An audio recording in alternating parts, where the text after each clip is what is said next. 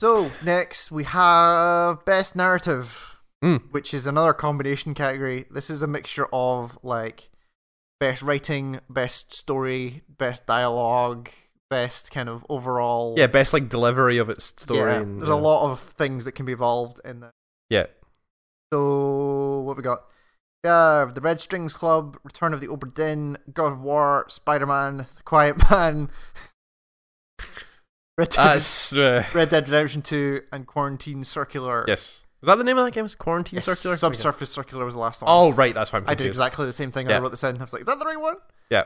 Is there nothing else we really need to add to this? I think that was kind of it. That's this kind of year. it for stories. It Like, wasn't a huge story year. Yeah. Like, I wish I could put Danganronpa on it, but I Yeah, can't. So Red Strings Club is there because I really wanted some cyberpunk this year, and Red Strings Club is You got that and Exapunks. yeah, but like traditional cyberpunk. Mm. There's a lot- Rain and neon and long Yeah. coats. Red Strings Club delivered on a lot of that, and is actually a really interesting mechanic for delivering its story, where the main character runs a bar called Red Strings Club, and rather than just being a bartender, he's also a information merchant. So he knows He has knows things. He has regulars in the bar who tell him things, and then sells those things to other people who might need them.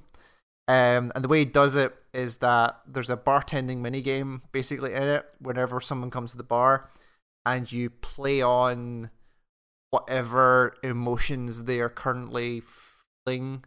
You basically make a cocktail based on targeting those emotions, Right, to then pull information out. And it starts very easily as like, oh, this person's obviously not happy with some part of their life. Yeah. So you make the category. There's only one option, and you build a cocktail for that. But there's a couple of them. It's like, it's one of these 5 things. Like, based on the conversation you've had, build a cocktail that makes sense for these. And Yeah. extract the information, and all that stuff's really, really cool. And then there's the kind of overall story with the kind of Android Rebellion, and there's the AI stuff. The whole thing is kind of just genuinely good cyberpunk story wrapped up in some really cool dialogue as well. That's really well written, actually. Obra Dinn's interesting, where the story itself is.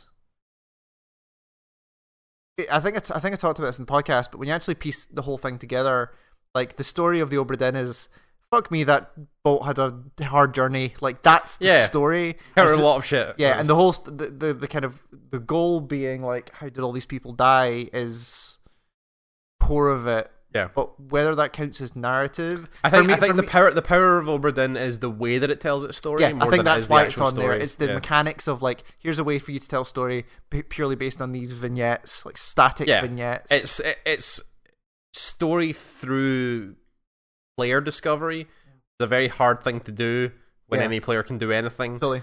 But when you present them with a set of rules and a mystery, the player will inevitably want to solve that mystery. So I may be shooting myself in the this may warrant it to take it off the list, but the actual ending of that game, was surprising, and not in a good way. Where the book that you're filling out, we've talked a lot about this game on the podcast, so go back and listen to see what it's all about. The book that you're filling out, with everyone, there's a chapter that's basically locked in that book that says like, this chapter you'll fill out when you go back to shore after you leave the boat. Is that the bit at the back that's like when you filled out the rest of it? But it's in the middle. It's in between 2 chapters. It's in between like the last and third to last chapter. It's right in there. And to get the final ending, when it rains on the boat, signal that like, you've seen it. You now have all the information. You can just do this. If you fill out everyone else in the book and then leave the boat and go back to shore, you get another section where you're at a desk in a house, and your housemaid, or your person who looks after the housekeeper. Your housekeeper says, "Hey, there's a package for you," and this does the thing where it's like the black screen. You just hear it through audio. Like, hey, oh right, it's just the words on the screen thing. Yeah, like, hey, there's a package for you. She dumps it, and the package, and then it cuts back, and it's the package is on the table in front of you, and it's the book and a shriveled hand on the table, and you're like, Yeah. what is all this? And you touch the book, or you go and get the stopwatch thing. Yeah. And you hover over the book, and the book takes you back, and it basically fills in the chapter in the middle. A couple of extra vignettes of like, here's where the chest ended up. Here's where the captain was for some section where he just disappears. Right. It fills in a little bit of story, but the problem with that is that like when I saw that ending, where I backed my way through the final ending because I couldn't do the Star ones. I saw it ending, I was like, huh, okay, like I think I know what was going on. That extra section hasn't really added much to it. Have I missed something? And then I went back and looked at a couple of articles and was like, here's the story of Obadiah in chronological order as it happened. I was like, oh yeah, I basically got it right. Yeah. And that epilogue didn't do much. Oh, okay. And I was weird. Like, oh, okay, that's strange. Fair. Yeah. But the cool thing was like, they give you these 3 items. These 3 items are sent to you because they're involved in these final scenes, and the hand is from the captain's first mate, who hand in the chest and is like ripped it off him basically, and because it's connected to the moment he died, there's an insinuation that person knows about the power of the stopwatch, so that he removed his own hand so that could then be the story of the boat could then be told. And it's I was not, some of that might be conjecture on my part, but like that's what it felt like. Sure. I will say though, there was a moment where I should have actually written the best moment. Like it wouldn't have won. Yeah. But there's a great moment where one of the things you have to find, one of the people you find is so you have, for every person you have to find what their name is, how they were killed, and who killed them. Yeah. Or if they escape, or if they're still alive, missing, and where they are is the other thing. And there's a name that you get the name, but you're like, well, it looks like they just ride off in a boat. So how the fuck am I supposed to know where they are? Like, there's no clues or anything like this. And then I was looking, one of the guides that you can get, I think it's linked on Steam, it's like a hints guide. It's like 3 levels of hints here of like if you're stuck. One of them is like, it's in the book, just read it. Flicking through the book, and you get to the very, very first page of the book with the letter that says like, please do this for the handwritten letter that's part of it, that's like, here's part of the ship, signed this dude. So the guy who escaped is the guy that sent you the book. So you know his name, you know where he is because you know where it came from, right? And it filled in that whole section. So it was using the book in like this other third way that you didn't really get. It was kind of cool. God of War is just like, God of War is just a really good story. It's a really good start to finish. Yeah, a really complete, solid story with like good twists, solid turns, good action. Like it's just all around good story. And there's also really, as a kind of big fan of like Norse myth and Norse stories, the cool version that they do on a lot of the stories, specifically with people like Balder and with people like Freya. Yeah, is really cool. Well, because I remember when we were finishing, you'd worked out the twist with Atreus earlier. Yeah, you can figure it out pretty quickly if you're up on your Norse mythology. So if you're up with Norse myth, you know that Loki's full name in Norse myth, Loki, Lofri's son. Yeah. Which, when Kratos talks about his wife, calls her Faye. Yeah. Which is short for Lofri, so you kind of get it from there. Because I think that one of the moments in the Pillar of Light scene, someone calls her Lofri. Yeah. And the second that went like that, and I went, "Oh, it's Loki, right? That's fine." It was a really cool story. That the twist at the end, I thought was really cool. I knew it was coming, but I still thought it would be a cool thing for people that didn't know. And as somebody who didn't know it that well, like the kind of slow drip feed of like, wait, what is happening here was pretty good. And also, like, it says a lot that it was well done, where the section of the game where Atreus is being moody didn't grate me as much as it could. Yeah, sure. Partly because I felt like at that point it was kind of warranted, and also like he was enough of a character at that point that was like it felt like it worked and didn't feel kind of like were falling back on the tropes of moody teenager. Like it felt it felt was earned. well done. Yeah, it felt like that character had a right to be like totally. that. Yeah. I really like having Mimir with you the entire time. He was great. He's amazing voice I acting. also say, like, at this point, 2018 was a good year for Scottish voice actors. Yeah, it was. It seemed like every game I played had at least one who was either doing a very, very good accent or was Scottish. Yeah. Mimir was up Mimir's there. an excellent one. The group of people from Ni no Kuni 2 who are also Scottish. The weird druidic people are also pretty good. Yep. But yeah, having Mimir with you the entire time, who is there to not only act as like a combat help thing of like calling people out, but as the world flusher. He's there for lore purposes. Here's the history of the world. Yeah. Here, let me tell you about Jormungandr and all that sort of things. Like all these is a really good idea, because again, if you know like the Norse myth where Odin keeps Mimir's head alive to tell him secrets, really good kind of flip of that. I think for me, like, it succeeds because it sounds really bad, but I didn't hate Atreus. And I think that's an accomplishment, because like it's very easy to write children characters badly, and even like the little bits of like the first time you have a combat sequence with Atreus, and you like do like some like horrific smash on the last guy, and he's like, "Dad, I think you got him." Yeah, was like even that was pretty funny. He's a very well written character, and like the scenes he develops and grows very well through the whole scenes story.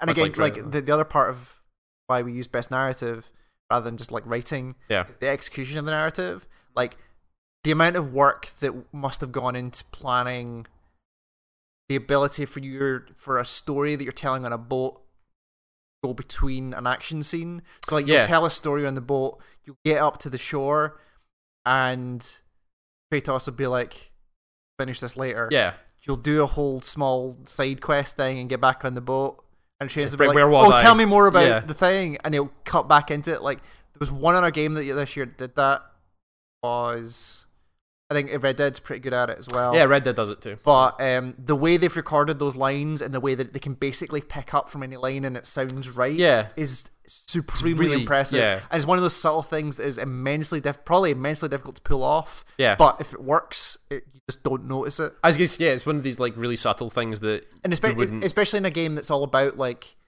where it's important to know the lore of the world. Yeah. It's also it's a game kind of explicitly about like stories and like the power of like legend and all that, like gods, and it solves that problem that I've always had in those games where it's like, I don't want to land this boat in case there's more dialogue. Yeah. And it just, but you know, you're gonna get it. We'll get you there. It's fine. Don't worry about it. I really enjoyed that. Yep. Spider-Man's an interesting one. Spider-Man's just a great superhero story. It is very much one of those stories. Yeah. But I think the thing that pulls it off for me is like the animation of the characters. Yeah. And like actually, you know what, the moment with the medal ceremony where that with thing the explosion, takes a turn, like that went darker than I expected it to. It goes like, real dark. I did not expect them to just kill that character off. Yeah.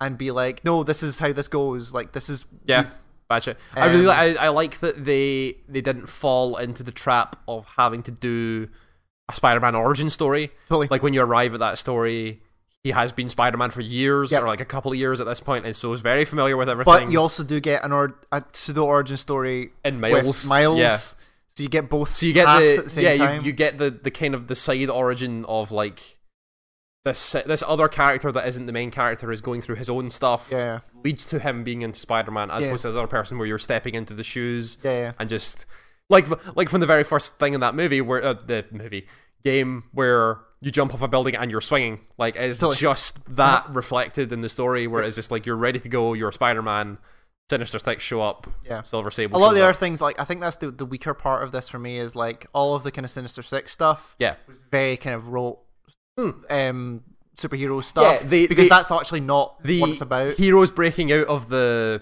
the fridge. What's it called? Yeah, the fridge. Fridge. Yeah. The heroes the villains breaking out of that.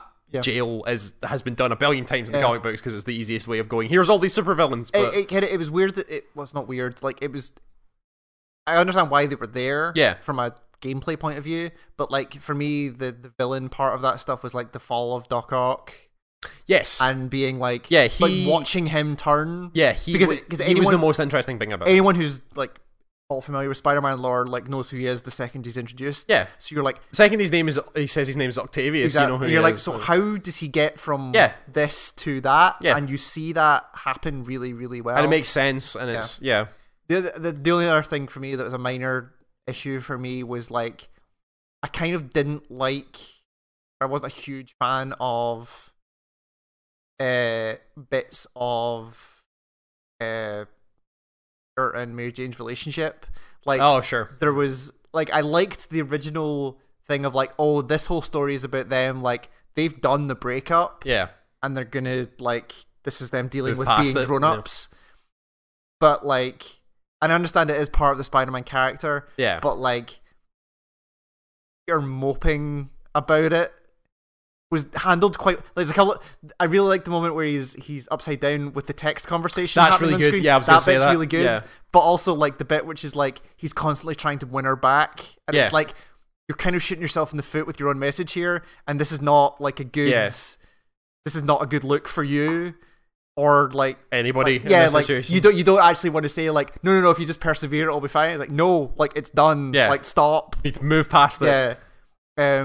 But the little things that I liked, which is like conveying a story thing, was when you're constantly talking on the phone in that game, like to different people around the city. Thing that I liked, it's a tiny little thing, but I thought it was so good. Where if you're having a conversation while swinging, Peter sounds like he's struggling. Yeah. Like he has the kind of hold back in his voice because he's swinging on the rope. Or if you're fighting at the same time. You're fighting. But if you're sat still on a roof, he talks perfectly normally. It's just a little tiny thing. It's like the God of War moment where like that's double the work. Yeah. For such a minor thing that you have to record to. Yeah. It's a great. It's an awesome moment. Yeah, it really is. Quiet Man. Nope. Let's talk about that. Nope. Red Dead. Okay. Does that follow? So here's what I'm gonna say about Red Dead. Okay. Red Dead Redemption 2 has some of the best voice acting, has some of the best character work, has some of the best character development, has one of the best stories that has been told in video games. Okay. The way it tells it is complete dog shit. Yep. Because it tells basically the entire story in 2 to 3 chapters. You didn't need the first. It's not that you didn't need it. It's that everything that was in those first few chapters are so minor. Yeah. And it's all about, those first few chapters are about you watching Dutch and watching Arthur's reaction to Dutch. The thing that matters later is how that changes. The important thing is all at the end where Dutch has become a monster and like kills people for no reason and does all that bad stuff and how Arthur reacts to that. Like there's a bit in the later chapters where you go to one of Leviticus Cornwall's like oil plantations and burn it to the ground for basically no reason. Well, it's kind of a reason where Dutch is like playing the Native Americans against the army, but it's a weird thing. But you get into a situation where Arthur's trapped and Dutch walks away and doesn't help him. So Arthur gets out because one of the Native Americans helps him and goes to Dutch on the outside and says, "You left me." And Dutch just goes, "Oh, no, I didn't." And Arthur doesn't. He's just so in his own world. He has no idea how to react to that, so he doesn't call him out. He doesn't say anything. He just moves on because his head is so fucked at that moment. Which is great. But again, that only works because of like 2 or 3 scenes from the first 4 chapters of the game that are just like little things that are thrown in about the group and about Dutch and about the relation to like Hosea and all that stuff. Like I was saying to the both of you before, if that game was like the first couple of hours of the first chapter, like one bit out of chapter 3, the end of chapter 4, and then chapter 6 and 7, great. Like solid story. It ties a lot into like my problems with Red Dead is like nobody at any point in that process said no to anything. No, it's kind of like them, the Housers and David Cage are 2 people who desperately need editors. Somebody to come in and say like, how about we not do this terrible story, David? I think David Cage just needs an editor incentive to take all the stuff and put it in a fire. Just like, maybe that's the editor is like, no, David, no. Don't make the android sit at the back of the bus. No, That's a bad, don't put the androids on the bus. Over here. Don't make them write "We have a dream" on the wall, No, David. No, that's not. Yeah.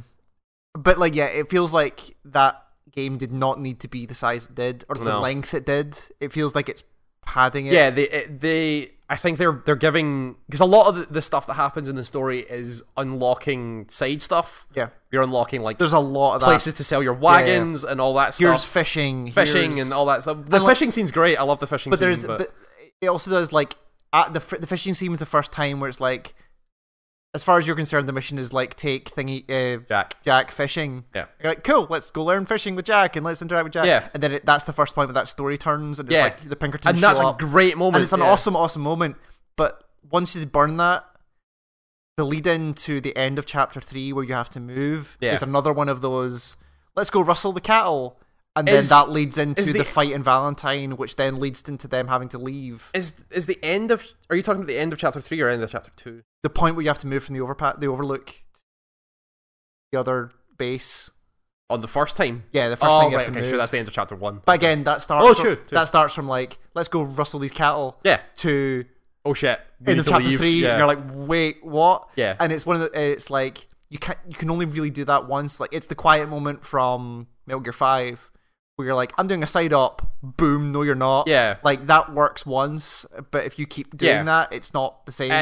But yeah, you're totally right. The narrative falls apart when they tell it so slowly. Yeah. But it is amazing. Like, that story that is told is so amazing. Great. And it's acted so well. Sure. And it's, there is everything except how they tell that story is amazing. Yeah. It's just how they tell that story really hinders it so badly. And the fact that they put Guarma, they put chapter 5 right when that story kicks off, right when that story gets knock good. You back down again. At the end of chapter 4, when that bank heist in Saint Denis goes wrong, and Hosea dies, and Lenny dies, and everything starts to go wrong, and everything unravels, and Dutch starts to go nuts. That's really when he starts to go insane. Yeah. And then you get on that boat to Cuba, and you get caught in the storm, and you're in Guarma for 2 hours. It's such a pace killer. Totally. And there's only like one moment in that I think they can reflect on the rest of the story, and it's a moment where Dutch kills a native woman for like no reason, right? Like just chokes her out and like slams her head against the wall, and like you go to him and say, "What the hell are you doing?" And he said, "Oh, she was going to betray us. Couldn't you tell?" Right. And Arthur goes, "No." So it's the only bit that I saw was again just at Christmas, the swamp section, which I hadn't seen any of. There's a scene where like you're supposed to get I don't know what the setup for it was, but you basically go into this big house and kidnap this dude. Yeah, the Braithwaite thing. Yeah. And then you're on the boat escaping, and like he gives you mouth and like offers the rest of the thing. Like, that's thingy. The crime lord. Yeah. And he says like, "Oh, I'll pay anyone who'll kill Dutch here," and nobody turns. Angelo Bronte. Yeah, that's his name. And Dutch just fucking drowns him in the swamp. Yeah. And you're like, where the fuck did that come from? The interesting thing about that is like the Angelo Bronte thing is like that's a character that Dutch kind of looks up to, right? Whereas like you meet him and he has a lot of money, right? But he's done it all through crime, but he's still respected in the city. He's what Dutch wants to be. He's what Dutch wants to be, and he like invites them to a party at the mayor's house, and they go and live in high society, and Dutch is of course like taken with him, but then immediately flips and is just like. Obviously, he can't stand it because he doesn't like anybody who's got more power than him or more money than him. So kills him for like no reason. Right. And at the end of that scene, John is the person that says like, I think the line is like, "Where in your philosophy does it say that's what it is? Yeah, drowning a man is good?" And he says it doesn't. It says something like it's in there somewhere. It's in there somewhere. Yeah, it's great. Right. But also, there's a real. Again, it's the strong moments of that game, but there's that scene that I watched again without any of the backstory. Yeah. Where like. Dutch is like right up in this dude's face and drowns him, and nobody says anything until he's back on the boat and they're established he's dead and that there's nobody else watching. That's the point where everyone goes, "The fuck!" Like they are entirely behind him until the moment that until they're on their own, and it's like, dude, what the fuck? Yeah, it was good. Yeah, Quentin Circular's on here. Like it's not gonna win any of these, but it's a cool story. Like I heard what the story was. It was interesting. So the setup is that like there's been a plague that's wiped out a lot of the human race and is continually to wipe out more and more of it. It's waterborne, So you're on a research station offshore on a little platform. Yeah. Doing research. The first character you play as is just like the mechanic. And the whole thing is dialogue, and it works using the text of the way Subsurface Circular did, because everyone's speaking a different language in the universal translator. Yeah. Seeing all this happen. And the story turns up that like set up this initial thing, and then someone falls from the sky and it's an alien. Yeah. And he gets off the ship and was like, I know how to solve the plague, but I'm trapped here, and I'm doing this against... They basically fill in the kind of this sci-fi story that you've kind of heard before, and is a little bit Mass Effect-y, of like, there is a group out there of a bunch of aliens who are basically the council from Mass Effect, and they're like, right, yeah. And they're like, we're watching the humans, but they fucked us bad.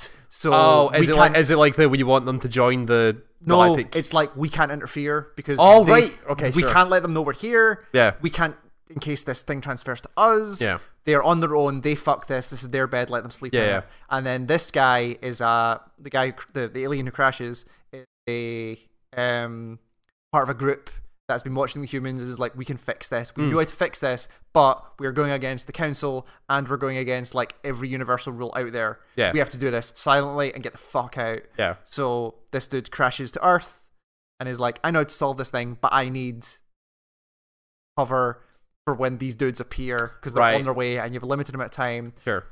And the way the narrative works is there's a couple of branches in there as well of like how you incubate the solution to the phage, of like, he can do it to himself, which will take him out after he's helped all of you, and then you've lost contact with everyone up there. Right. Now that you know that they exist. Yeah. There's like, you can sacrifice yourself. The doctor can get involved. I thought you were a robot. No, you're in a suit. You're in a suit. You're in a hazmat suit. Everyone is human. The only alien in a suit as well. I'm getting confused between Subsurface again. Yeah. Yeah.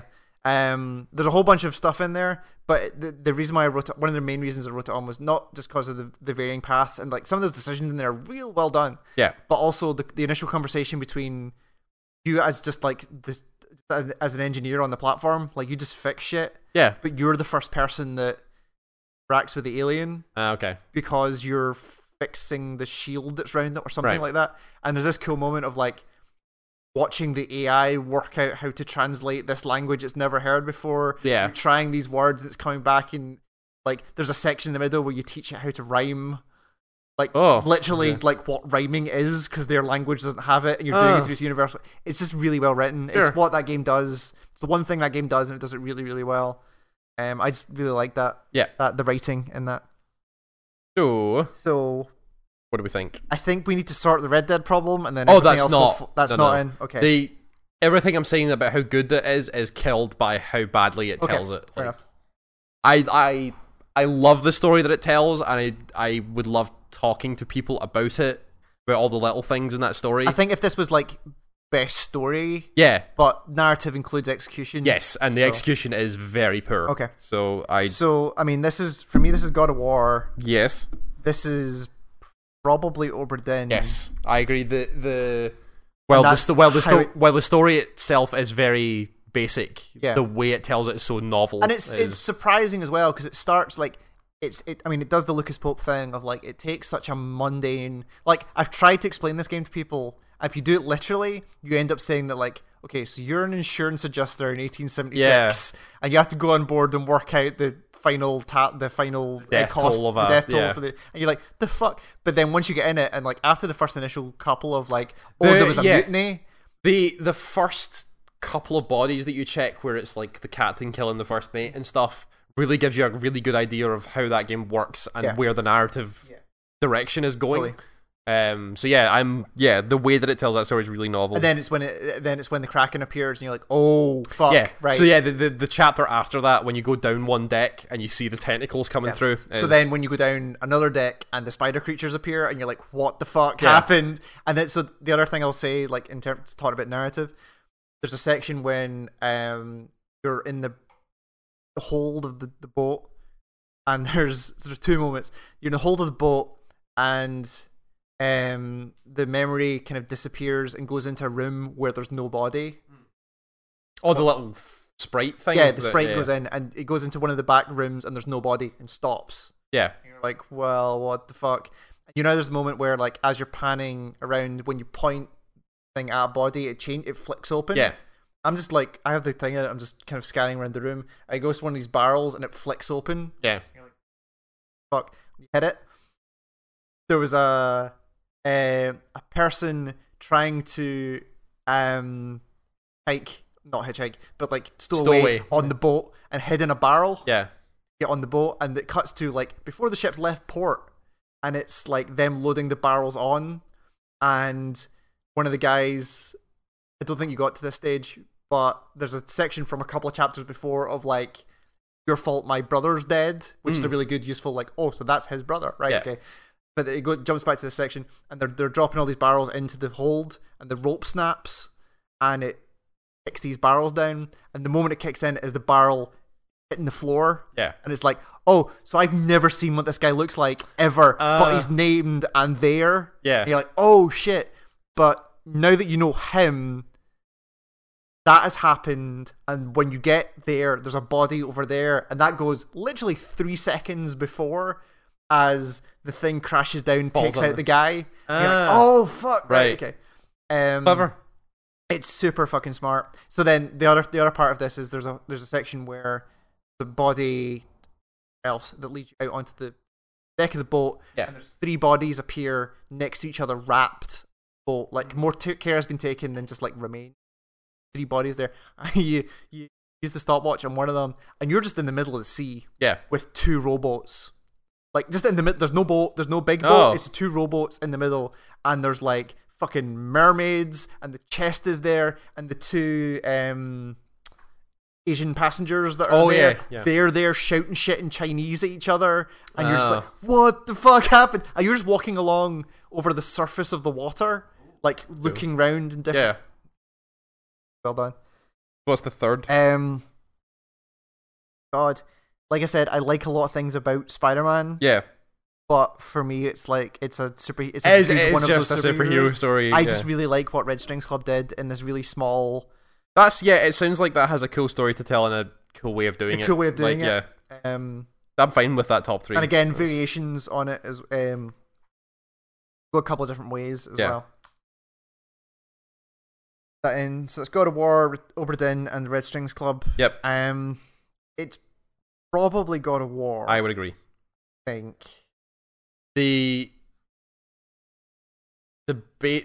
story of Return of the Obra Dinn is a really cool narrative device, but not a great story. Sure, it's a very Red Strings Club has both, where it's a cool mechanic and a cool story. So told. Yeah, totally. It's just it's not as God of War has so much. It does, and again, it's the perpetual problem we have in doing these awards, right? Is that like, yeah, I mean, of course, the God of War has the better thing because it has a AAA budget and can do all of that. Yeah, but I think even outside of that, they've gone above and beyond. Yeah, I think so. I think I'm fine with that. With not just like the main story, but all of the side stuff, the amount of just sheer lore and mythology that they put into that, and also not being a slave to the mythology, like taking it and doing their own stuff with it. No, like I say, that like the stories that they choose to pick from, specifically like Baldur, I'll keep coming back to Baldur, is an amazing inversion on what that character is. Yeah, for sure. Okay. And how he dies and all that. Yeah, it's great. Okay. Cool. Okay, so that is God of War is the best narrative, with Return of the Obra Dinn and the Red String Club as thumbs up. Yep. Good. Cool. So then we have our nod to the rest of the world and the most important news, which is a very pretentious title. This is just like the thing that outside of a specific game we talked a lot about this year, or I think was important to the medium as a whole. I've just remembered what this first thing is about. Yeah. So we have the start of the Overwatch League, or the OWL, as it's called. OWL. The Cyberpunk 2077 reveal, which, oh my fucking god. Yeah. The ArenaNet firings, IGN plagiarism, Rockstar's 100-hour work weeks, closing of Telltale, and the launch of the Epic Store. Yeah. Now, the return of the Overwatch League, is this just the DJ Khaled concert? Is that the... I'd completely forgot about that. Oh, no, really? No. For me, that was funny as hell. It was so good. But, so great. I've never seen an entire arena more dead to what the hell is going on stage than watching. Was it better or worse than the guy that did the Rage 2 concert at the Andrew Bethesda? WK? Yeah. About the same. Was it about the same? Yeah. Okay. Sure. Like, yeah, because in the Andrew WK concert, there looked about 2 people that were into it. Yeah. And about the Owl, there were about 2 people that were into it. Okay. Whereas everybody else was just like, oh. Okay. Every Fair time DJ Khaled did his songs and said, like, and put your hands up, nobody put their hands up. Yeah, okay. It was so That's great. fair. Sorry, what were you actually talking about? For me, it was like, this felt like, as a person who doesn't really watch a lot of esports, like, Mm. it felt like the most legitimate esports has ever got, where like, yes, it was very Blizzard presentation. yeah, like It Blizzard, was so clean. Blizzard like, putting their presentation and their like literally money behind making this thing look good, yeah, and presentable, and doing like at least attempting, if not successfully, attempting to solve some of the problems that esports has to a wider audience who just are used to sports. Yeah. Where it's like, okay, this is the London team. yeah. Like, none of these city names. None of these people are from London, but Yeah. it's a London team that you can root for because you're from London. called Spitfires. London Spitfires. Yeah. What's the new one that's pink? I can't remember. They the name launched of the teams. new team this Yeah. year. Is it Singapore, I think? Maybe. I can't remember. But like they started to make roads into like, here's how we do this in a way that people who don't Franchising. watch Yeah. esports can get into. And like they still have some problems to solve, like transfer windows and that kind of stuff, Yeah, which yeah. is like, and also there are wider esports conversations about like how do you maintain a team, Yeah. and like fair pay and all these kind of stuff. Yep. But like is the closest that it feels like excuse me, sports have come to like being a thing that you could be on ESPN or Yeah, like totally. sports. You or could see whatever. you could see like ESPN2 saying like, here's the Houston, was it Excelsior versus London Spitfires, and the presentation was good, and it felt like it was a the watchable thing. presentation was like super clean. Yeah. Like it was just The fact really, really distinct colors. Like- the fact that they got team colors on the models in Yep. the game, and yeah, it was almost legible as to what was happening, which Yeah. is difficult in a very first-person difficult. game. Yeah, Like part of this also was almost like, hey, Blizzard bought a stadium. yeah. They this got year, the Blizzard Stadium. There's now a Blizzard Stadium. Yeah, Which is ridiculous. Cyberpunk 2077. This is both parts of this for me. right. This was the E3 reveal, yeah, which was like, oh shit, with this that, is that song with and- that hyper track, Yeah. and just the this is everything I wanted it to be Yeah. moment. Of It like, was it was the same for me, but it was that tacked on with them saying this is the people that made The Witcher 3, totally. and now look what they're doing. Yeah. And I went, oh, This is the most ambitious thing that, and it's Yeah. exactly. It looked the way it did. It wanted it to look. It looked like it was dealing with the parts of Cyberpunk that you don't normally get, that you want. it's the perfect parts of Cyberpunk which are the most interesting, which is Yeah. the whole corporate dynamic and So like, little guy versus the big guy, and yeah, like no shit. I watched that trailer like 20, 30 times. Oh, yeah. To get Hell as yeah. much out of it as I could. yeah, So there was that at E3. yep, Then like as you listened to outlets talk about the demo they saw, Oh, yeah. and then being like, people that don't exaggerate this stuff were going like, no, people need to see you need this to see thing. what this is, yeah, And then feeling that like because of what happened to the Witcher 3 demos originally, Yeah. where it changed as games do between the trailer and what came out, that like there's no way we're ever going to see this. Yep. We're just never going to see this thing, and it's a waste, and it's all your fault. yeah. Gamers with a Z. But then, sure enough, And then they dropped the actual gameplay trailer. they had a really cool teaser thing for a Twitch stream, Yep. and then sure enough, it was like So- an hour-long gameplay demo. And for me, that was a thing where, because that started the Twitch stream yeah, started at like 4-ish our time, 4 Yeah. p.m. ish our time, and then the gameplay started at 6. yep. And I was still in work at And that I was point. at home. We Yeah, were at home, and I started watching. I was like, no, fuck this. I switched off the stream. I went home. I got food, and I Yeah. sat here and put it on that big screen and watched the whole thing, Yeah. like start to finish, with my wife behind me going, "Oh, this is cool because it does that." And she Yeah. doesn't give a fuck, Yeah. but like it was so cool to actually like. It was such a big event. yeah. for me, It was a really big moment. and it was like, oh no, here's like, and it like It was a kind of, watching that gameplay trailer was a kind of like, not vilification, but a kind of confirmation that they're treating it right. And it was like, it was the totally it was the fact that going through that gameplay demo and like looking at all the stuff where it was all everything was corporate advertising, everybody was using the right cyberpunk slang. Yep. They were talking about like wet work and all the good cyberpunk things, and then you get shit on a mission by the corporations. And you can also see the ties to like, no, this looks kind of similar to like the type of stuff they did in Witcher in terms of storytelling. So they're taking their own skill set into this. Yeah. And I think the thing for me at the end of that gameplay then was all of it looked potentially doable. Like, my worry was going to be like, we came out of that thing and it was like, this is the most vertical of vertical slices, and this is all of this game that exists. Yeah. But all of that looked like they're showing us like very controlled demo. Yeah. But it feels like it's a thing they could actually build. Yeah, you feel like there are more things going on around it that could be, and also real it things. felt like they were doing the smart thing of building a world they could add bits onto, where like I think Cyberpunk 2077 is their game for the next 5, 6, 7 years, where they just add stuff onto that world. Sure. Well, I mean, if it was anything like The Witcher 3, the 2 DLC expansions for The Witcher 3 are phenomenal. But like, I'm talking about, it's not even like, here are the two, here's the season pass that can have these two DLCs. Yeah. Like, I'm imagining like there will be a sequel to this game in the same world. Oh, right, sure. Like, that just adds in a whole chunk of new story on because they built this thing. Yeah. Yeah, it was incredible. The arena firings. That was just like a kind sad situation. That was such a depressing situation to watch, and it happened a couple of times this year, especially with the happened again very, very recently with the Spider-Man suit stuff, where was a company. Okay, this wasn't so much the Spider-Man stuff, but like a company reacting very knee-jerky to a very vocal minority of people who just like vilify somebody who's doesn't deserve what happens. Yeah. And it was depressing to watch them, 1, do it, 2, defend it, and 3, never apologize for it. Yeah. Or like say anything, because all that they doubled down on it and just they doubled down on it, and all that did, from my point of view, was give flames to the fire of like anyone who took part in that campaign against those two were like, this works, we'll do it again. Yeah. And it was really depressing to watch. IGN plagiarism.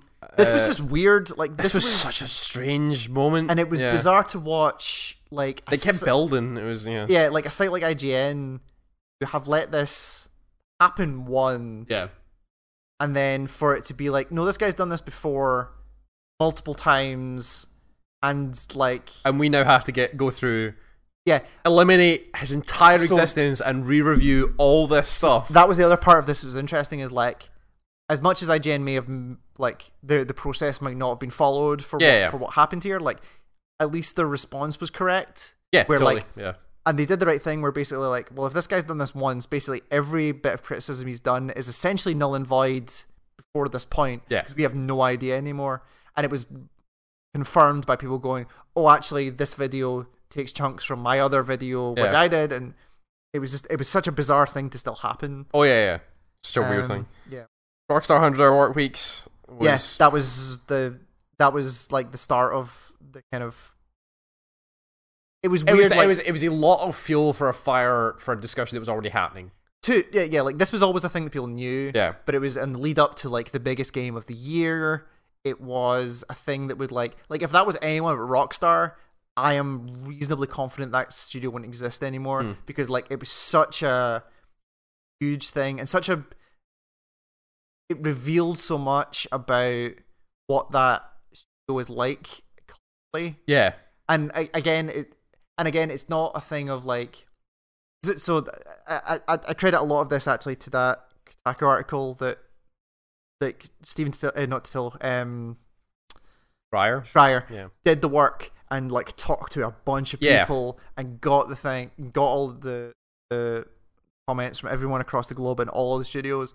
And the thing that kind of almost the cherry on top of how fucked a lot of this was it depended which studio you were in, depending on how fucked you were, because of the labor laws in those countries. Yeah. So like the people that interviewed in the Edinburgh office were like, no, like we're fine. Like, yeah, we put in extra work, but like we go home at 6 and it's fine. Because as it turns out, the Scottish labor laws are pretty fucking good and stop you from doing that. Yeah. But the US ones, not as much. and they couldn't even get in contact with, I think it was the China one or the India one of the two, where you're like, fuck knows what that's like, if that's what they're doing. But yeah, it really pushed that conversation. Like, even at E3, there's a lot of move towards, it was the start of the conversation about unionization. Yeah. And then the Telltale thing happened, which we'll talk about in a second, which added more to that. Yeah, totally. And then the Rockstar thing happened, which is like, no, this is like look at what's happening, about why we need to do this. Yeah.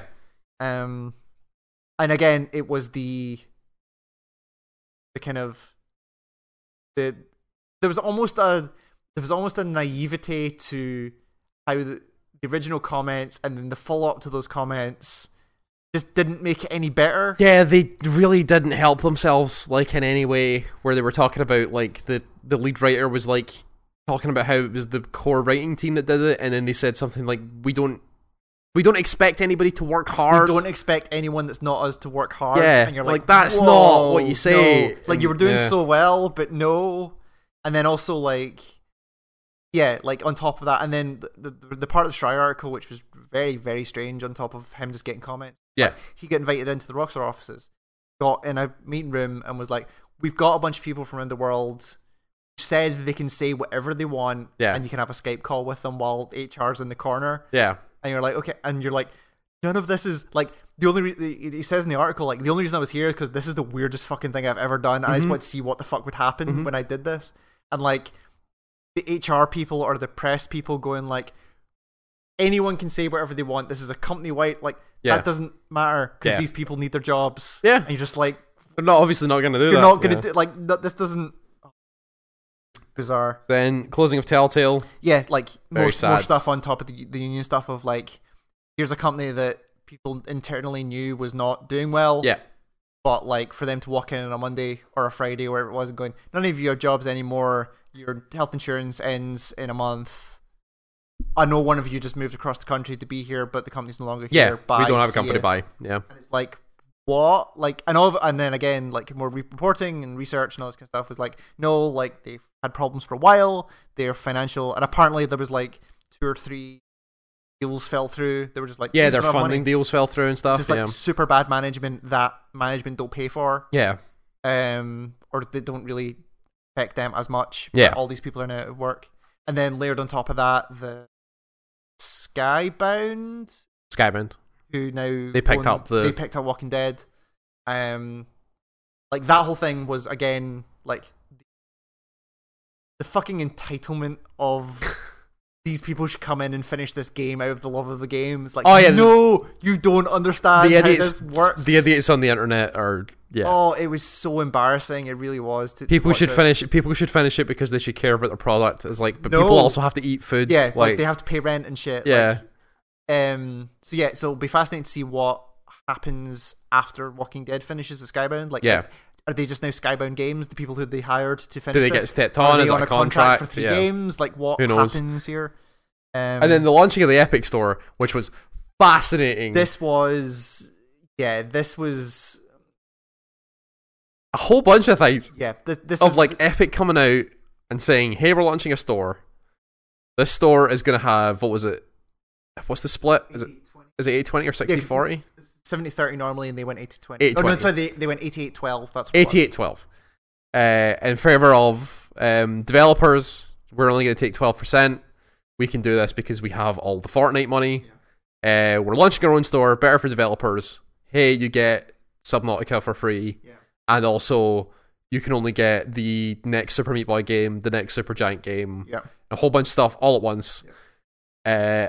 Leading to Steam having to come out and talk about... This was after Steam had come out and talked about their changes. Steam had talked about their specific split change, which was they're staying at 70-30 until you hit... It's like over $10 million. Until you make 10 million, and then it changes in developers' favor. Yeah. And you're like, well, that's great, but 99% of people on Steam don't get that. And then the even more fascinating thing after this... Which was interesting, because the Steam stuff was purely so that... the only reason they would do a move specifically like that is to stop Ubisoft and Activision from going to their own stores, moving stuff off Steam onto their which stores. have already done with Origin. Like, so Call of Duty is no longer on Steam. Yeah. which seems crazy. Totally. But yeah, so it stops people like Ubisoft taking Assassin's Creed away and Siege and all these other things. And then even more fascinating. Oh Christ, what's the name of the thing? GOG? No, the other one. Discord. Discord came out with their, I think, 90-10 No, that split. was GOG. Was that GOG? GOG doing it. So now it's just become no, this... wait, sorry, no, maybe it is Discord. I think Discord was the 90-10 one. I will just check that. It's now just become this arms race of various publishers now saying you can get a better deal on our platform, hey, let's go. And this might be the like final pull of the Jenga piece that means that Steam might topple, which is... Well, it's like, it's going to take a while. Yeah, sorry, obviously. It's Discord that's 90-10. 90-10, yeah. Yeah, like it's going to take a while, but like there needs to be a legitimate... But this is like to Steam, because Steam has had such free reign to just fuck things up so badly that there needs to be something there that can offer some alternative and put some pressure on. Yeah. But also like I don't know if you used the Epic Store yet. Like I bought Subnautica. Well, not bought. You got for free. Subnautica. Like it's does the base stuff like the same way that Origin and the Ubi Store do. Like it does the basic stuff, but like there's no community feature. There's no chat. There's no friends list. It's not as all-encompassing as Steam is. List, but there's features in Steam that they will actual competitor. Yeah. But like having this stuff from the jump is... It's a good start, and they certainly do have a, not captive audience, but a lot of people using their launcher every day. And more specifically, younger people. Yes. Considering the target audience for Fortnite. And it makes me really angry that you can't get Hades anywhere else. Yeah. I really want to play Hades, and the fact that when that thing comes out of early access, it's probably still only going to be on the Epic Store. Yep. So no, when it comes out in early access, it's coming to Steam. Oh yes, early access exclusive for that. But yeah, it's generally a good thing, but it's a good thing as a consumer because now people are going to have to make decisions. Steam are going to have to make some decisions, but it does mean that I'm now running or potentially running multiple clients, like 4 stores, 3 of them being company specific. Yeah. Like it's kind of crazy. Managing 7 friends lists. Yeah. Managing all of the stuff that was, like it's kind of a pain. But in the grand scheme of things, it's although for you, like Battle.net is just the Destiny launcher. That's basically, the Destiny Overwatch launcher, but also might as well just say Destiny on. Yeah, but like you even like and you look at stuff like Itch. Like, the Itch launcher is actually really good because it's well integrated and it just but like that's a really good launcher. But like I booted up Origin for the first time in forever to do the Anthem closed alpha. Oh yeah. And I was like, I booted it up. And it immediately crashed because it was so old and had to reinstall the launcher. Because I hadn't looked. And the same thing happened. That's good. The same thing happened with the Epic launcher. Is I launched the Epic launcher to get Subnautica. Logged in and it told me I had the wrong password, even though I could log into the website with the same password. Restarted it. It went, oh, there's an update for the launcher. Updated the launcher. Took my password. Returned a weird fucking error that had no description on it. Like uninstalled the whole thing, reinstalled it from scratch, and it was like, "Oh, this is totally different." Yeah, here's a whole new, like I hadn't installed that since I tried Unreal Tournament. Oh yeah. Okay.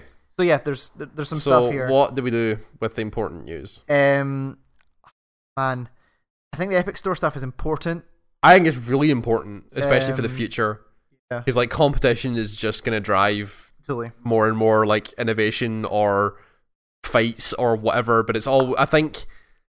The fact that there is an Epic Store now is at a benefit for consumers, which is always good. Yeah. Right now it is. Yeah. So we'll see what happens in the future. Yeah, but I mean, there's still some things with the Epic Store that like Steam have at least got, or did at least. I mean, they've burnt out most of their goodwill at this point. Yeah. But Steam have at least come out on the record and said things like, hey, if for whatever reason Steam goes away, we have a button we can hit so that everything becomes DRM free. Like, they've at least handled those arguments where, like, I don't trust, for instance, Activision to do that. No, yeah. I don't trust EA to do that.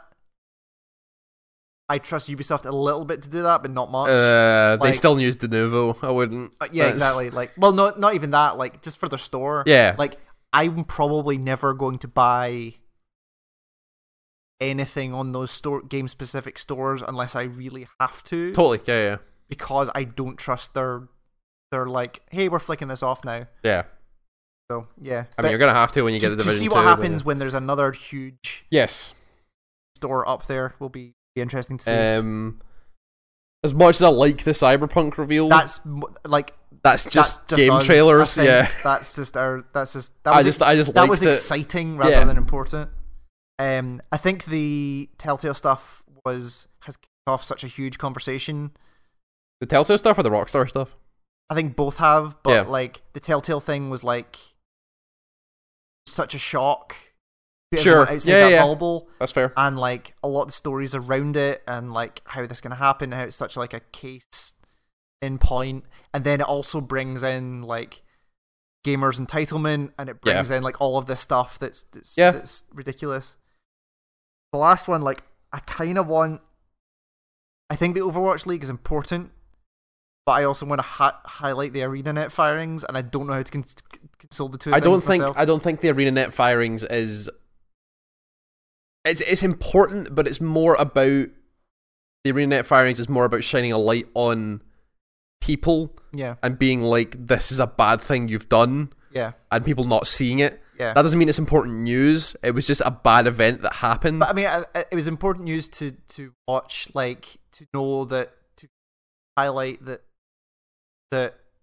this is a thing that people believe, and that we need to not. So the argument I would have is that I think that the plagiarism on IGN... I don't think that's as important. I think that was just a weird blip that kind of came out of nowhere. Sure, but it is still a bunch of reviews on like one of the most prolific video game sites have just disappeared. And are now, people are being forced to work on that again for really old games, and it's just a weird situation. I think for all of these, there's something about how this changes the industry. Yeah, sure. I don't think that's... I mean, I think it was just this bizarre moment in the industry, but I don't think it's going to change anything. Yeah. Like, and I think it also resolved well. I would actually almost be tempted to put both Telltale and the Rockstar stuff up.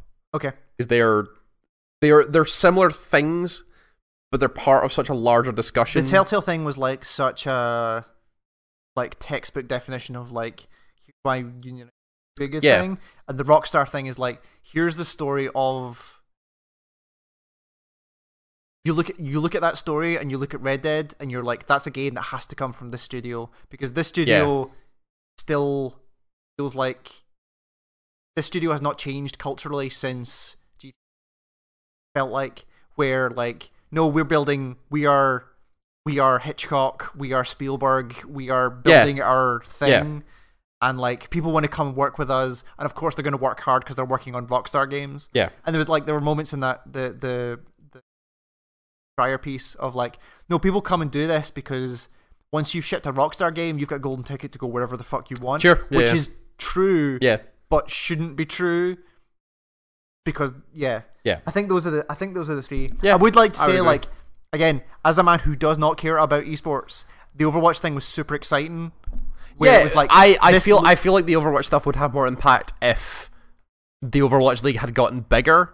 It did well, but it didn't like go into our dad going, "Hey, what's this Overwatch thing?" Like, but I think it was the other thing about it was like, it felt like there wasn't. And again, I don't know how much of this was like, whether this was all, there was backroom chatter about this, or whether there was like stuff I didn't hear about. But it definitely felt like it was the most. It wasn't marred by like the kind of petty infighting that you hear in a lot of esports stuff. I mean, that did happen. But like between individual people and like people calling out racist terms like the whole time. I mean, there was a very prolific guy who got booted off a team for saying some really dumb shit. Okay. Okay, never mind then. I can't remember exactly what the dumb shit was, but it was some really dumb shit that he did say and get kicked off the team for. But okay, fair enough. I mean, Like esports is still esports. Small steps. But it definitely felt it's a step in the right direction. I'll give you that. Even if it's just structurally, yeah. Be like, we've seen some of the problems that Dota and League and things like that have had. We're going to solve them in very specific ways. Yeah. Like, we're going to give you teams. We're going to integrate into the game. Yeah. These teams and all this kind of stuff. We're going to build some of the game around it, where it's like, here's this season's league in the client and all this kind of like. Yeah, I think it's cool, but I don't think it's the same as these three. So this is I think it's too early to call the Epic Store. Yeah. I think it's like I think you're right. I think the effects of this are longer. We'll come back to this time next year, I think, of being like, okay, how did I actually do it? And I think the Rockstar 100-hour work weeks thing was so big. Like, it took on a world of its own. Yeah, like it got mainstream. Like the news picked it up, and it was interesting as well to like it highlights so many different areas of where watched like it's a weird situation, right? Because like if it was anything other than a Rockstar game, it would be interesting to see how that would affect the actual sales of the game. Yeah. Like, you put a Rockstar game, of course, well, it's gonna sell millions. Can't then. There's no point in like, because there's a whole conversation that I had specifically, like, which was like, do I even buy this game if I don't agree with the way it was made? Like, what is the thing I do? And then you talk to people and it's like, no, you need to buy it because people have put their literal heart and souls into it. Like, they've worked hard to support that if you're not supporting them, because of course they're going to be fine. Yeah, and all that kind of stuff. It was such a big thing. Yeah, and has such ramifications for like that people can take this and go, yeah, let's not have this happen again. It shined a light on something that needed to be shined on. So the only thing that's possibly pushing the Telltale thing above here is that I don't think Rockstar is going to change. Like, I don't think it has any future effect on a Rockstar thing. I don't think the closing of Telltale is going to stop developers from closing suddenly either. No, but that was such a focal point of like, here's literally the worst thing that can happen in the show. Yeah. And the fact that it's such a teaching moment as well, of being like, no, these people have got literally zero protection for this. Like, we can say all we want about Rockstar and how they work. Rockstar don't care. Like, Rockstar are like, well, we're going to put out GTA 6 and going to make millions. Like, fuck you. Like, there's such an inherent fuck you attitude in that entire studio that I don't think going back to them and then saying, like, you realize all this is kind of fucked, right? Yeah. They're like, well, we're like, already, like, they've said, like, the answer is always going to be we're Rockstar. Like, again, like, even the Riot stuff this year. Oh, yeah. Where, like, initially when the big Kotaku piece went up about the internal workings of Rockstar, Riot, yeah. And Riot were like, oh, okay, yeah, right. At least made allusions to dealing with this. Yeah, they put like a whole website and like their first allusion being like, oh yeah, we've put our CEO on 2-month administrative leave with pay, and you're like, well, you tried. That count, yeah. But no. Like, at least there was at least some visual effect. Yeah, Rockstar didn't really do anything. And again, like, Rockstar are so media silent for this being one of the reasons. Yeah. We're not going to hear anything about whether this affected anything until GTA 6. Yeah, true. Or Billy 2 or whatever the fuck the next game is in 4 years. Table Tennis 2. Yeah, Table Tennis 2. Yeah. I haven't seen my child in 3 years because of Table Tennis 2. To get the ball physics right. Exactly. It doesn't quite ping the right way. Horse testicles. I know. I just put 100-hour work these brackets horse testicles. Needed to work on the scene where the ping pong shot that guy in the head. Exactly. Yeah.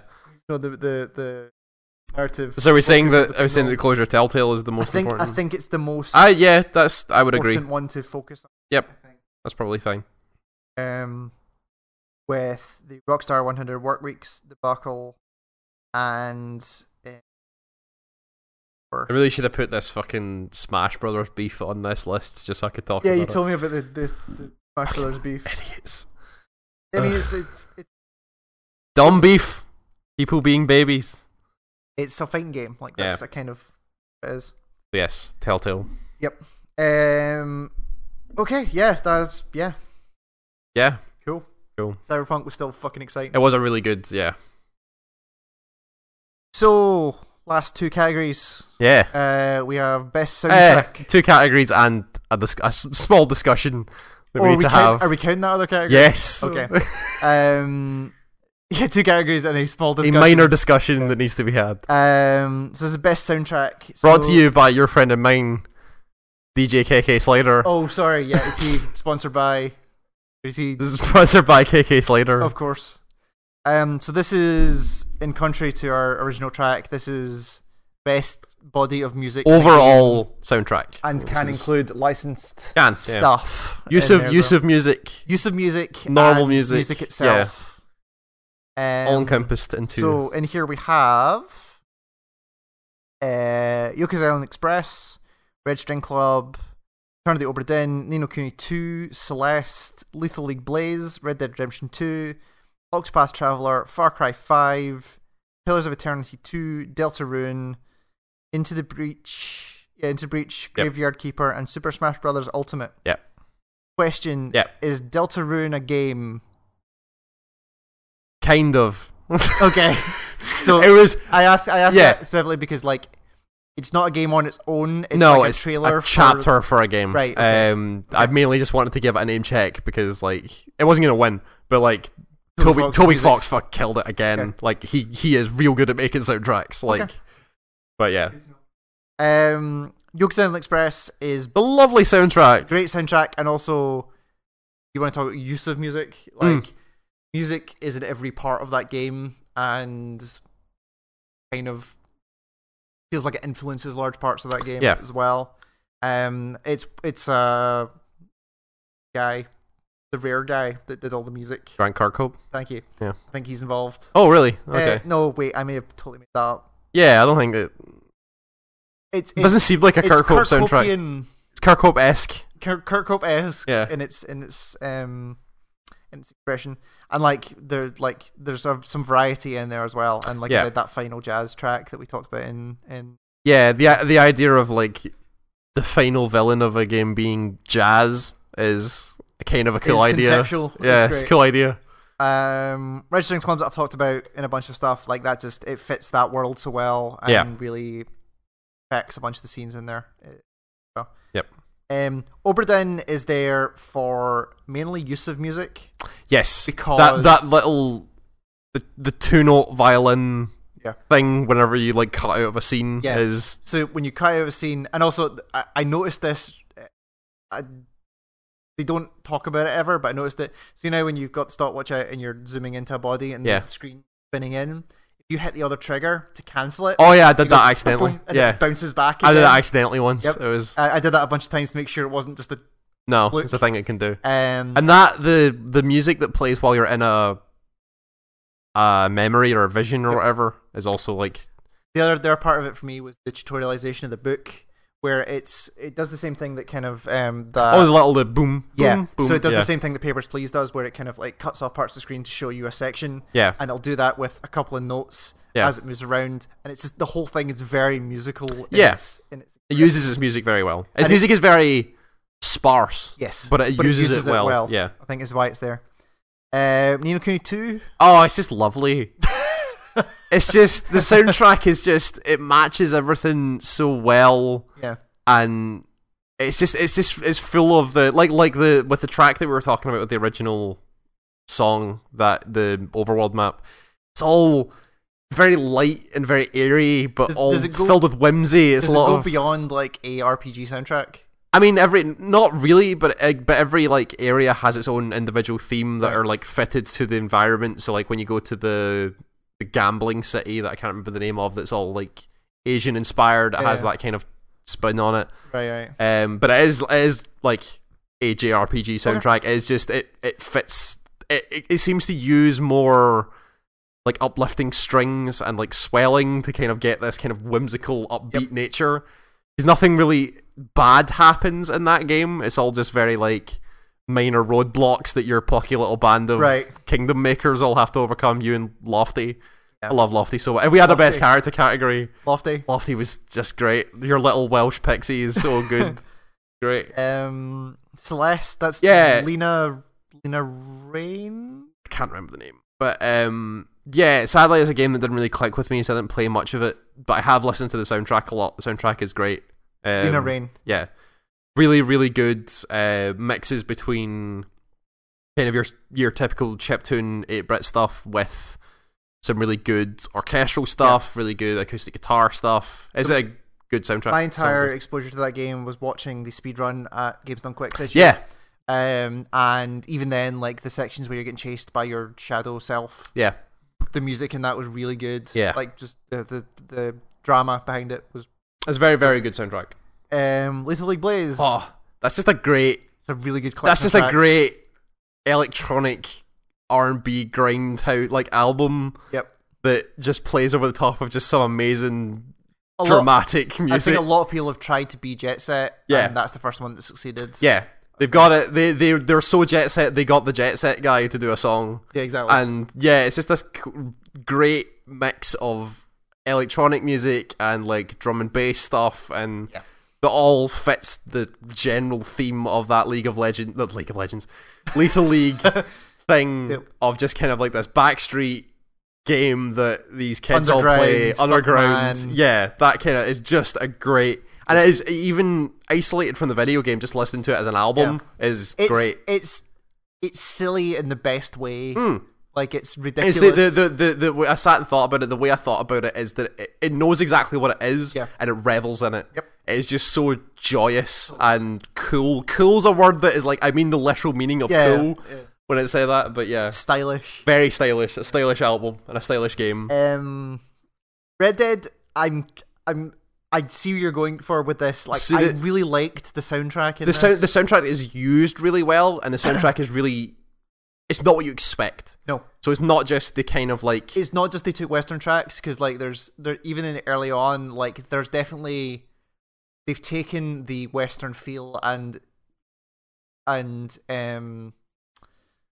modernized it. We've been talking for a while. Yeah. What's the phrase for score? I don't know what you.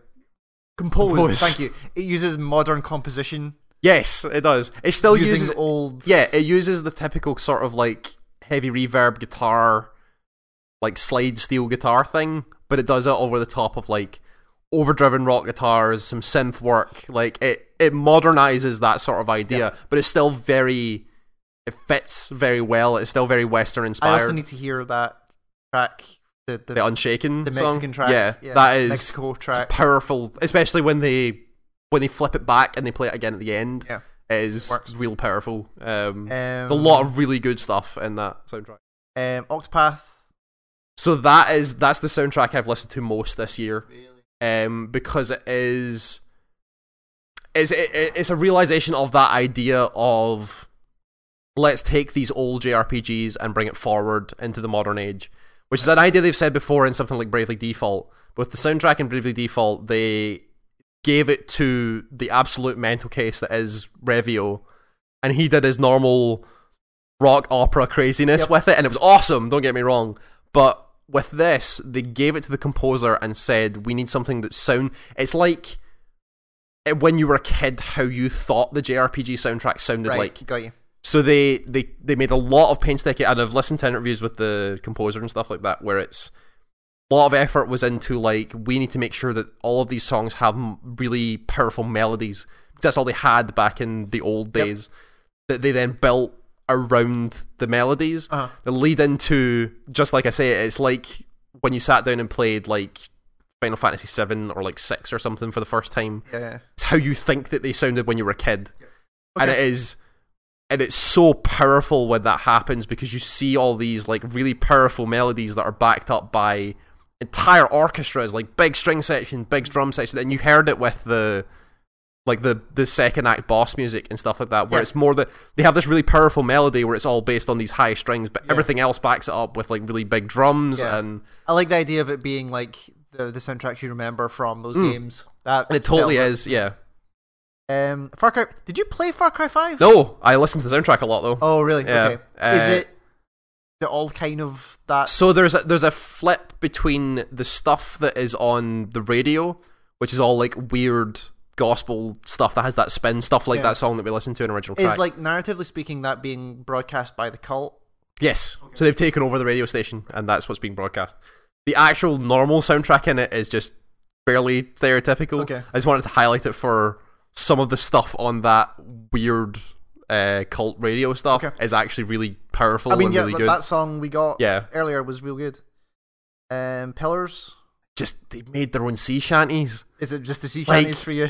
Like the rest of the soundtrack is like your fairly typical CRPG stuff. Right. Like it sounds like a fantasy soundtrack.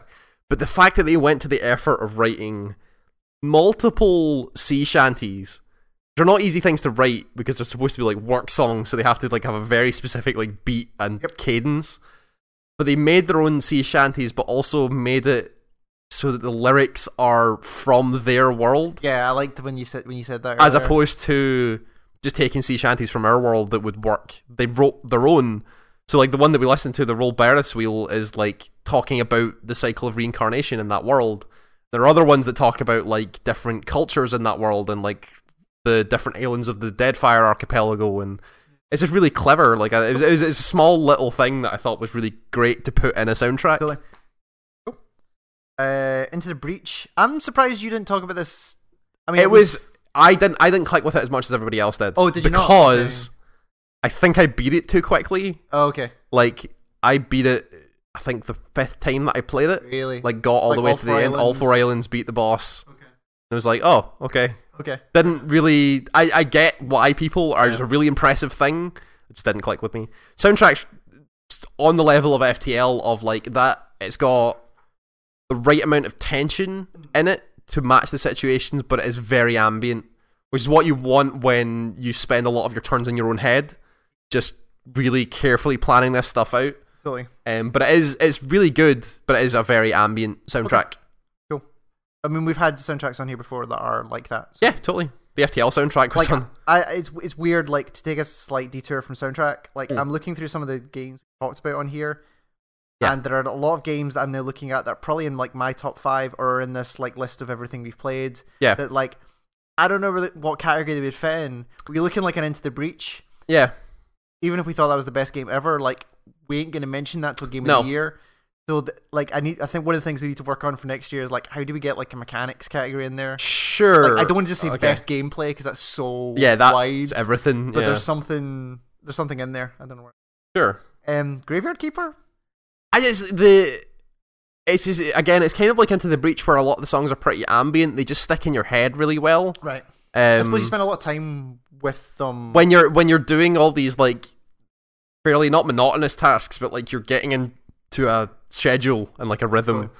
The songs really stick in your head, especially when you like go from like day to night and you recognize that, and it's like the 2-3 hours I spent with Stardew Valley was really good at that. Where like the morning track changing. So yeah, the Stardew Valley is a lot more expansive, where it has like multiple songs per season and per. But this does the same thing that the Stardew Valley soundtrack does. Smash Brothers Ultimate feels like it's cheating because it has every soundtrack. Well, ever. So here's the thing, right? So it has like every soundtrack ever, except for Final Fantasy because I don't know why, but licensing, I assume. I guess, but they do original remixes of a lot of the stuff. Right. So there's there's a Mega Man 2 melody that is done by the Super Smash Brothers Orchestra. Oh, really? That is really good. I need to hear that. Yeah, and they do a lot. They do remixes of like Vampire Killer from Castlevania, and a lot. They do the effort. It's not just then collecting the soundtracks. Yeah. They do the effort of remixing a lot of this stuff. Fair enough. It's really impressive, and like the standout for me is like they took the Smash Brothers song, like the theme to Smash Brothers that everybody knows, or people who play Smash Brothers know, and then just went full orchestra with it, and it has like full massive brass section, big like percussion bits that just make that it goes from like the melody that everybody knows to this grand, huge, you're ready for a massive stage fight kind of thing, and it's great. And they give it lyrics as well, and that's cool. They do a lot of work with the soundtracks that they have. So it was, I thought it was very impressive.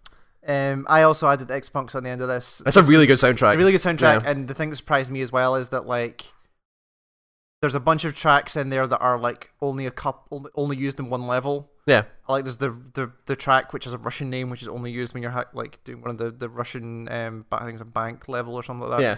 But also like the fact that you spend so much time with that soundtrack while you're just staring at the screen trying to think about your next move and it doesn't get old. Yeah. Was kind of surprising to me. Like it looks I expected it to. Yeah. Did I play that game? Probably. Okay. You should. Oh, I knew. Remember we were setting up for you, and I was like, "There's something I meant to put up as decoration." Yeah. I couldn't. I got the printed version. Oh, you got the zine, didn't you? I need to show you them at the end. They look awesome. Okay. Okay. So, what are you feeling is important here? Octopath Traveler. Really? Yes. Okay. I think that it is a perfect execution on an idea that they've been having for a while, where like things like I Am Setsuna and things like Bravely Default, where they were like, let's try and do these old school RPGs again. Setsuna was, but yeah, okay. Setsuna they did it on a very small scale and had a very specific idea with what they wanted to do with the soundtrack. Yeah. Bravely Default, like I said, they gave the soundtrack to an insane person and he made it work really well. This is the first time they've actually sat and went, let's make a JRPG soundtrack like we used to make, but how do we do it in 2018? Right. And they pull it off flawlessly. Is Octopath isn't RPG Factory, is it? No, it's Square. Is it just It's Square? Square Enix, yeah. They pull it off without missing a step. Okay. Everything is great in that soundtrack. Okay. I'm assuming Lethal League is up there. I would like it to be up there if possible. Okay. Unless you have any arguments. I'm scouting through stuff I'm kind of into here. If it were me, I would say, like, I really liked Exapunks and I really like Red Strings. Yeah, Red Strings for me is probably higher than Exapunks, but I'm going to filter that out there. The interesting thing is like Obra Dinn for use, I think is very powerful. Very good. It's very strong. But the thing of it is, so I don't know because I've not got too far into it. Yeah. Does it vary? Or does it use the same things over and over again? Because they are good uses. It's just if it uses the same stuff. It's the same things. Because the music that plays while you're in a memory, well, good, I think got a little old for me, even in the small. Up. Okay, that's fine. They change up. Good. Especially, and there's some really good moments as well where there's a particular chapter where you get it in chronological order. And it does build, like as you go through each chapter, each part of the chapter, it does build in really interesting ways. But like, again, for me, it's like it's use of it's Lucas Pope taking the fact that the Papers, Please logo would jump in time to the music and just blown that out to a whole game. Where like he's good with use of music. Yeah, like every part of it just looks incredible. So, how do you feel about Yoku's? I think it's good. I just don't think it really fits that game, but I think outside of the game, I don't think it stands. Okay. But again, I really like that end. That one track is great. And there's some really good, just the music in it is generally very good. Yeah. And it goes above just being good. It goes above just being average, where like I noticed it. I was like, oh, this is a really good track while I'm rolling this ball around. Playing pinball. Okay. So what do we think moves down here? 5 years. We've got Octopath, Lethal League, Exapunks, Red Strings, and Obra Dinn. Yeah. It sounds like you kind of want to drop Exapunks. Yeah, I if I was to take between Exapunks and Red Strings, I think Red Strings is probably better suited. Yeah. Now that you've said like the Obra Dinn thing, like once it's done, that it does it very well, but it is the same use.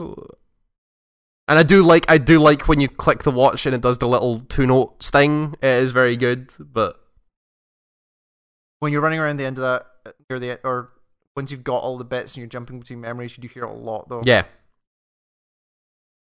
Okay, how do we feel about that? We've got Octopath, fine, Red Strings. Yeah, I'm okay with that. How do you feel about that? Is the question? Yeah, I think you've made a convincing argument for Octopath. Yeah. And Lethal League, I'm with you. Like, you don't get something that sounds like that. Like that Big Nick track, I still listen to quite a lot as well. Big Nick track's great. The Van Clean track is really good. It's very, very good. Yeah. So I'm happy with Strings in third. Mm-hmm. Which would you put as first if you had to choose? I mean, So, well, it's not just me. Like, I don't know what. I mean, like, for me, like, I personally don't get anything. I mean, again, I didn't play Octopath, but I played the demo. Like, I don't get anything from Octopath that's not.